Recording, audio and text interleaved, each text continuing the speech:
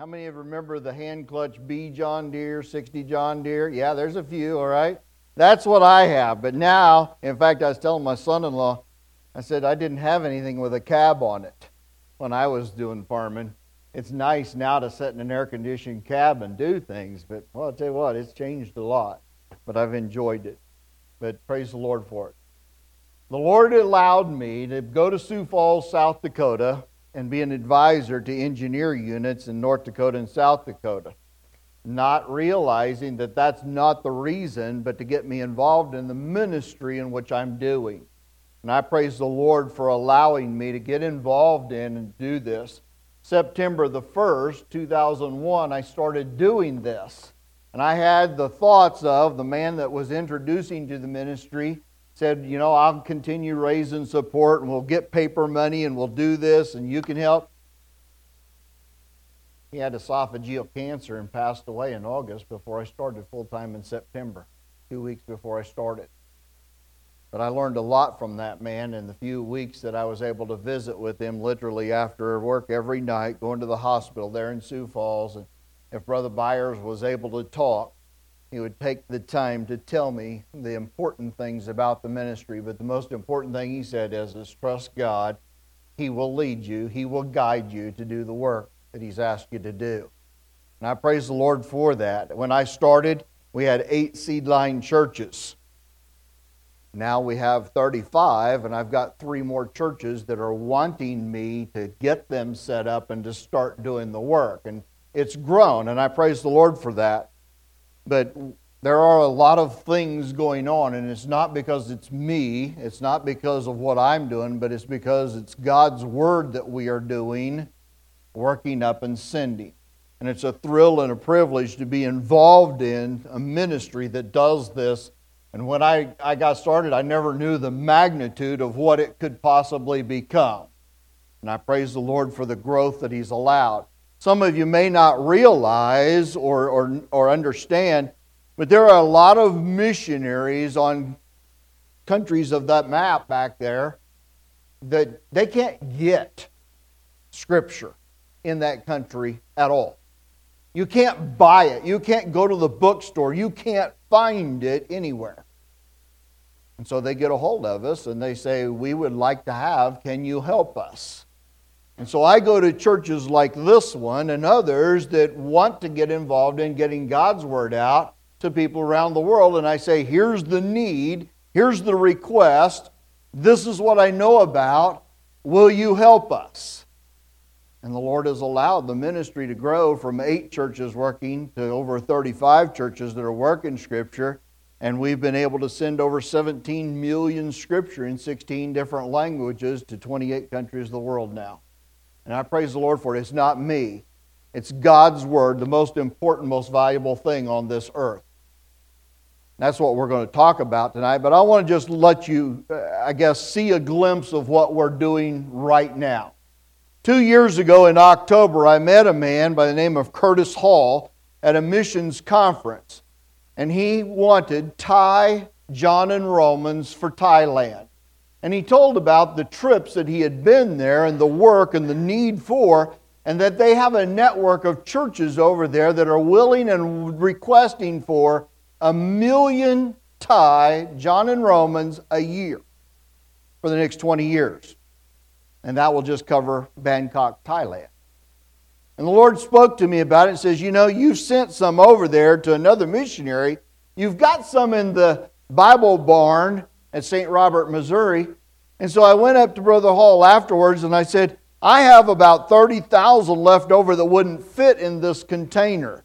And would you like to have? He says, yeah, and what else do you have?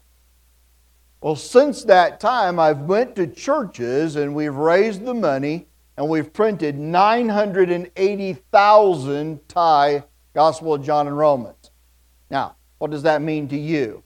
Well, if you had a building that was 20 foot by 100 foot, 9 foot high, that's how much space it would take to do 980,000 John and Romans. In addition to that, we're working up other languages at churches to send to other missionaries as well. And I get requests all the time. Just like a week ago, the 7th and 8th, I was at a church in Rogers, Arkansas, at the conference where we were talking about this tithe project. And he goes, I need to have, for an outreach ministry that we're going to start doing in the Philippines, $1 million a year for that. And he said, there's a bunch of pastors at this meeting, and they go, I don't think you guys understand, but we're not talking thousands. We're not talking 100,000. We're talking $1 million of. And you think, wow, $1 million is a lot. That's how much of the percentage of the state of South Dakota? Bunch, right? Or even $1 million? Okay, so that's more than one for everybody in the state. But we're talking about just a city in a country that's big, and that's not everyone. If they passed out in Bangkok $1 million a year for the next 20 years, literally they would have people that were dying of old age and being born at a higher rate than we could get it out to them. It's hard for us to think about, isn't it? India. I go over to India. We've sent over 8.5 million in 4 different languages over to India. But there's 1,100,000 people more in India than is in the United States. That's numbers that are staggering. But you know what's not staggering about it? Every one of those individuals, everywhere on this earth, has a soul that needs Jesus Christ. And if they can't get a scripture, they can't read about Jesus Christ, who's going to tell them? Well, we have how many Bibles sitting around our house? And we don't even use them. We don't even know how to use them. We don't even use them to talk to the neighbor. And I'm trying not to beat anybody up here, but get you to realize there are entire countries of the world you can't get a Bible. We had the privilege to send a week ago on Friday with Brother Ruckman out of Eastside Baptist a container with 254,000 John and Romans and about 4,000 New Testaments and 200 whole Bibles. And that's just like a drop in the bucket for what the need is over there. He's already talking about, can we get another container of Scripture to send? And I would like to tell him, yes, I've got it. Let's ship it tomorrow. But we can't do that. We raise about $180,000 to $200,000 a year to buy paper so that we can print Scripture on it. And we have the churches and the capability to work up about $1.5 million a year. But that's not even a drop in the bucket to the requests that are coming in for me. In fact, I was at that conference in Rogers, Arkansas, and a man who's in Nigeria. In fact, he knew Yinka. In fact, the first container of Scripture that we sent many years ago to Yinka over there, he got some of that Scripture and was able to hand it out over there in Nigeria. And he says, I need another container of Scripture over there. I said, really? He says, yeah, we've been able to start. And he told me 30-some churches that we've been able to start, and all of them are just running over. And it's hard for them to count because sometimes the churches are underneath a tree. They're not in a building like here. But they'll come and listen to the Word of God being preached. They're hungry for it. They want to have material to take home and to learn. And in fact, a lot of places in the world, that John and Romans, they learn how to read from it. And that's why they want to have English in some of those countries, because if they learn English, then they can do more in life than if they just have their native tongue. And so I'm just thrilled that we have the request. So right now, I have a request for about 2.5 million Scripture. That's a little over $300,000 that we need in order to get that printed and worked up to send. Yeah, that's a lot of money. God has it in your pocketbook, in your bank account. I have churches just like it was at in Wyoming, and a couple of girls come up to us after I talked about the ministry and the need for Scripture, and a couple of girls went home and they robbed their piggy banks. In fact, they just dumped them all into an ammo can. And they brought that ammo can and says, here, we want to help you. I have a church that does that in southeast Missouri, and we get about $2,600 a year off of just the change from the people in the church. And it's not as big as this church. And praise the Lord for it, because every 14 cents I can buy the paper and print a Gospel of John and Romans. That's how it works. We get the funds to make it happen. We then get to meet the need. And then if the Lord allows and I raise support to do, I go over and I get to see the results. And I love to tell people about the results because a lot of people don't realize. We have our Bible and we see it here. We use it here at church. We do devotions at home and we use it. But there, they'll share it with 10 different people to 15 different people. Yeah. They don't have for themselves. It's a community thing. In fact, we send some of these whole Bibles over there like we did for Brother Ruckman and Brother Yinka and another man, Brother Mark Hoffman, who's over there in Nigeria. A whole Bible like this, it's the only one the entire church has. Can you imagine? No, we can't. But that's the most powerful, most important thing on earth, right there, God's Word. So what do we do with it? Are we doing anything to help those that don't have it because their soul is just as valuable as our soul? Would you give 14 cents to have salvation? Yeah. I praise the Lord at 7. I accepted the Lord as my Savior. 50 years now I've been. And I praise the Lord for those 50 years of being a Christian servant. But I praise the Lord that I get the opportunity now to give God's Word to others so that they too might share the Word of God, know the Word of God, read it, and tell others. They'll memorize it. I've seen literally some of those John and Romans when I went to the Philippines where they'd cut down the middle and they'd taken a page and handed it to different people. And that's what they read. And once they got done with that and they memorized much, they'd give it to somebody else. And so when I went over and did a youth meeting over there, a lot of the kids had them handed out in school from the project that we had sent over there. They brought that with them. And so I preached out of John and Romans for the entire youth conference. A lot in John and Romans. Praise the Lord for those individuals who had surrendered their life to the Lord, now are studying, and some of them are even pastoring churches. It was a thrill to go over to India in January this year and be going to preachers' conferences and having over 60 of those pastors there. But 3 of those young men had gotten saved as a result, and they're there and they're pastoring churches. Boy, that just does your heart good to know, to hear the testimonies of the people that have gotten saved as a result of. You know, God's got one plan. Right here. Everybody can read it. From the youngest to the oldest. And we can learn something from it every time we open the book, can we not? Yeah. You would look at 1 Samuel, chapter number 13. While you're turning there, it was good this morning to hear a couple of my elders that were discussing and trying to remember if they could, about getting old. My pastor's 82. And there's days that he gets that way too. But he's pastoring church. He's started over 13 churches in the St. Louis area. Praise the Lord for Brother Waymeyer and all he does. In fact, your pastor's dad knows him very well.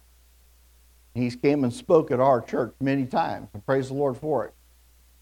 But he's a good man doing good work. And I praise the Lord I can serve with him. And I'm glad that I can call him my pastor. And he sticks with the Word. Some people don't like that nowadays. But that's in this plan as well. In fact, we're going to talk about that strategic plan this evening for just a little bit. If you would, 1 Samuel 13, we're going to read 19 through 22. 19 through 22. It says, "Now there were no smith found throughout all the land of Israel, for the Philistines said, lest the Hebrews make them swords or spears.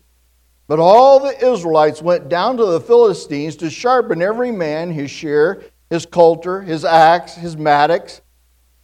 Yet they had a file for the mattocks, for the coulter, for the forks, and for the axes, and for the sharpening the goads.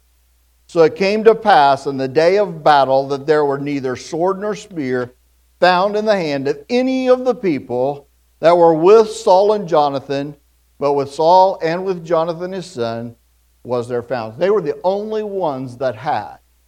And if you look at it in commentaries, they will tell you that here we find the Philistines had a strategic plan. They purposed to get all of the smiths, those individuals that worked with metal, and take it away from the Israelites. Not allow them to have. Because they realized what? If we allow these people to be smiths and work with iron, they'll make weapons that they'll use against us. And God has really blessed them. When they go to war, they're pretty effective at fighting. And so if we take away their capability, then guess what? Well, they won't have nothing but maybe some rocks to throw at us. Well, we don't want David to have a sling. He's pretty effective. Okay? We don't want him to have it, but they won't have the tools, the instruments of war. In fact, we can tell them what to do and where to come to get sharp, so that even the farming things that they have, the axes to cut down the trees, we can control it all. And you say, Brother Martin, how does that apply to me today? Well, the Word of God is our file. It's our file. It's what sharpens us.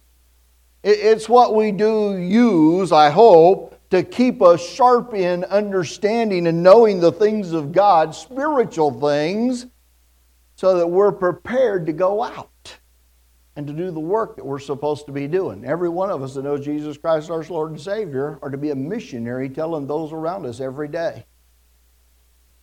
And this is how we hone, we sharpen, we prepare the tool necessary to do the job. This is the tool. But you know, the devil's got a strategic plan as well. The devil has said, you know what? If we can keep the people confused and not use the Word of God, they won't be effective. I know most of you don't travel like I do, and you don't get to see a lot of people like I do, but there's a lot of places out there that are confused because they don't have at all a Bible. They've heard, and what they've heard some places was corrupt, but some places have a corrupt word as well, and it's not used very effectively because it's not God's word. It's not going to be effective. And the devil's got that plan. You think, well, that's a new plan, isn't it? No, it's not. You go back to Genesis chapter 3, it tells there of Eve in the garden, right? Yea, hath God said? And started changing words. And that's why I'm not an English major, okay? You can tell. But words have meaning. And the Word of God has meaning, and it sharpens us. The more we study it, the more we search the Scriptures, the more that we go to the right Scripture, the better we are as an instrument to be used of the Lord. And that's one reason why no matter what language that I print, no matter where we send, we want it to be the equivalent of the Textus Receptus, so they will have God's Word and not man's Word. And if you study it out and you realize what the devil has done over the years, he's taken a lot of people and confused them, and they've said, well, it's close, it's okay. But yet, when you take away capitalization, you take away spelling, it changes the meaning. I don't like to read others and see where Savior is spelled wrong.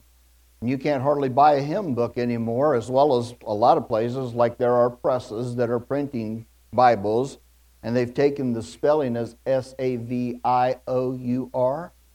away, and it's S-A-V-O-U-R. What's the difference between those two words?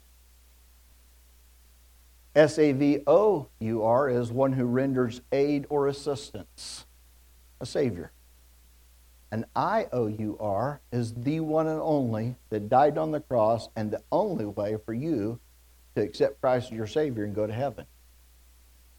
It makes a huge difference. I can render aid and assistance to you, but I can't save you. I can point you to the Savior.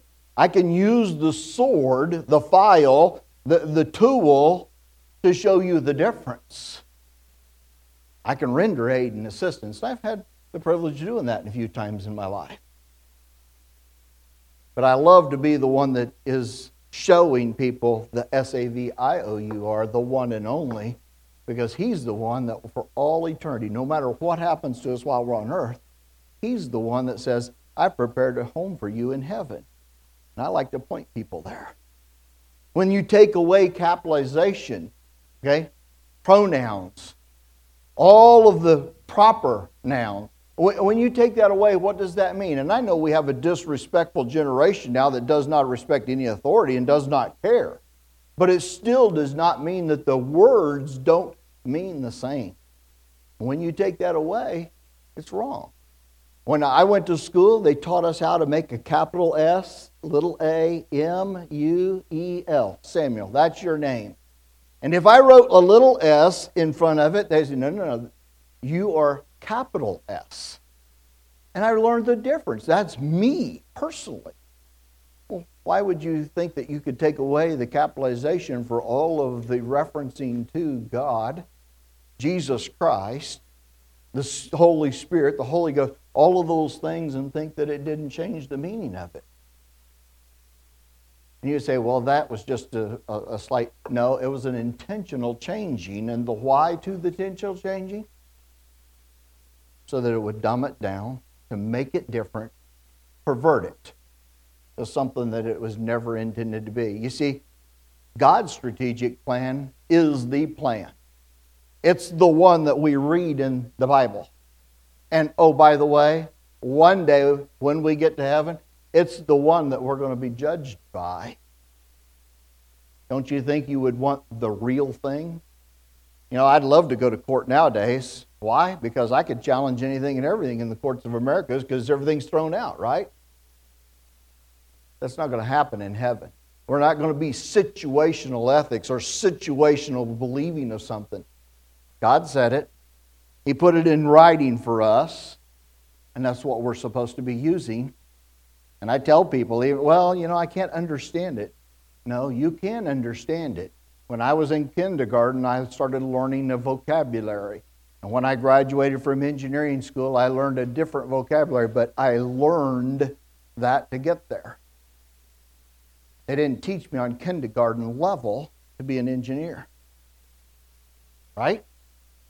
So if you study the Bible, you search the Scriptures, God's going to reveal it. And oh, by the way, get you a nice 1848 dictionary right there beside it and a concordance to study out those words because you'll see the difference between them.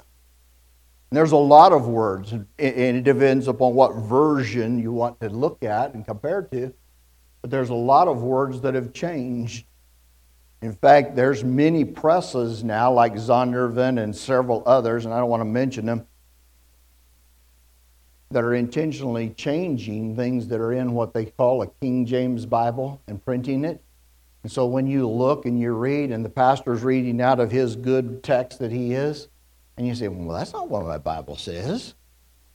It's because they intentionally are changing it now and still selling it as a KJV Bible, and that's what it'll say on the back of it, even though they've changed it. And they didn't tell you. Sad to see that that's happening, but that's a devil's tool that's been very effective for years. And that's why we see churches that are in the problems that they are in. God gave the Israelites a command. He told them what to do. He instructed them, and He warned them against. And they are the ones that decided to compromise and to flee, to stray away from. And what happened as a result of it? The Philistines took away their capability and defeated them. And that's exactly what's happening today in churches around the world. The devil has used the tool of wordsmithing, and people are not studying, knowing the difference. And so when it comes down to, you can't back it up. My wife and I were with a pastor and his wife, and we were sitting in a restaurant and we were eating. We were discussing some of these changes, and a lady in a booth was with her daughter, and she goes, I'm sorry, but I've been eavesdropping on you guys' conversation. But she says, I've been trying to tell my daughter to look in the Bible and to show her some of these things about purity and how to live right and grow right. And she says, it's not in there. But she says, I understand now from your conversation. Now, what is the version that we need to get so we can get rid of what we've got? And you know what? It takes people that will openly speak about and understand this to warn others and to tell them so that they don't fall in the same trap. But if your pastor was to get up here and he was to open something other than a good Bible, and he started, how many of you would know when he started reading that that wasn't right? I went to a church one time and the Sunday school teacher had on the wall from and I won't say the place, but they had on the wall a Bible verse, John 3:16. They changed one word in there. What's the difference between everlasting and eternal? It makes a difference. And I happened to mention, and they didn't like it too well, but they took the verse off the wall and put the right version up there. Why? Because it didn't change. It changes the meaning of John 3:16. Do we know that because we've been using the right tool? Can we recognize when we hear something read? When you listen on the radio and you hear some pastor that's preaching and he's got some good points and he reads it, it just turns me off when he uses some other version and I just click it, turn it off. I'm not going to listen. Why? It's a corruption. It's a canker that's going to come in there and to ruin my thoughts of and my belief in. And the more you listen to that, the more, maybe it's not so bad after all. How long do you think it took the Philistines to realize, oops, we don't have the capability no more? When they showed up for war, we are seeing in America the eroding of, right now, so many of our constitutional rights. It's not even funny. And a lot of it, there's nothing we can do because for years now, the strategic plan of the politicians has been to corrupt, to erode, to take away. And now we have churches that are in some places in the United States that can't even assemble and have services because it's illegal. They're arrested, they're thrown in jail. Are we like the Philistine? Have we given away everything and not known? Or have we had the plan all along to intentionally change and corrupt to the point where what is truth? And that's exactly what the devil wants us to be at. He wants us to be at the state that the Philistines had the people of Israel. You don't know what the truth is. Anything is okay. And oh, by the way, church is not even important anymore. It's not essential anymore. You're not going to be allowed to gather together. I praise the Lord. I had a couple of pastors during this COVID stuff back in May. One over in Shepherdsville, Kentucky. Brother Jordan, he called me and he says, Brother Martin, he says, I need you to do me a favor. I said, okay. He says, the state of Kentucky has shut everybody down. We can't assemble. But he says, the warehouses are essential down the road and they can come in and they can work. He says, do me a favor and write a letter from World Missions Bearing Precious Seeds saying that you need 15,000 Tithe, John, and Romans worked up by a certain date so that we can then be a warehouse and we can be essential. And you know what? I did it. And he says, oh, by the way, I preached to them while they're assembling scriptures. But after a few weeks, they saw that the state had made a big mistake. And he says, we never stopped having services. Thank you for the letter. We actually had sent personalized John and Romans to the man in Mississippi, Brother Charles Hamilton, who was on the national news with more cop cars in his parking lot than there were members of the church. And then we also sent to Chicago to Courtney Lewis personalized, and they literally arrested and fined him. Why? Because we've not used our tool, the file, God's Word, to sharpen us, to be aware, and to stand up against in the day of battle. Where are we at, folks? I pray that Bible Baptist Church in Brookings is studying God's Word, is knowing the truth, is not compromising on it, and will stand in the day and stand up for and say, no, we're not accepting that change. We're going to do what God says to do because He is our strength. He's our protector. He's our provider.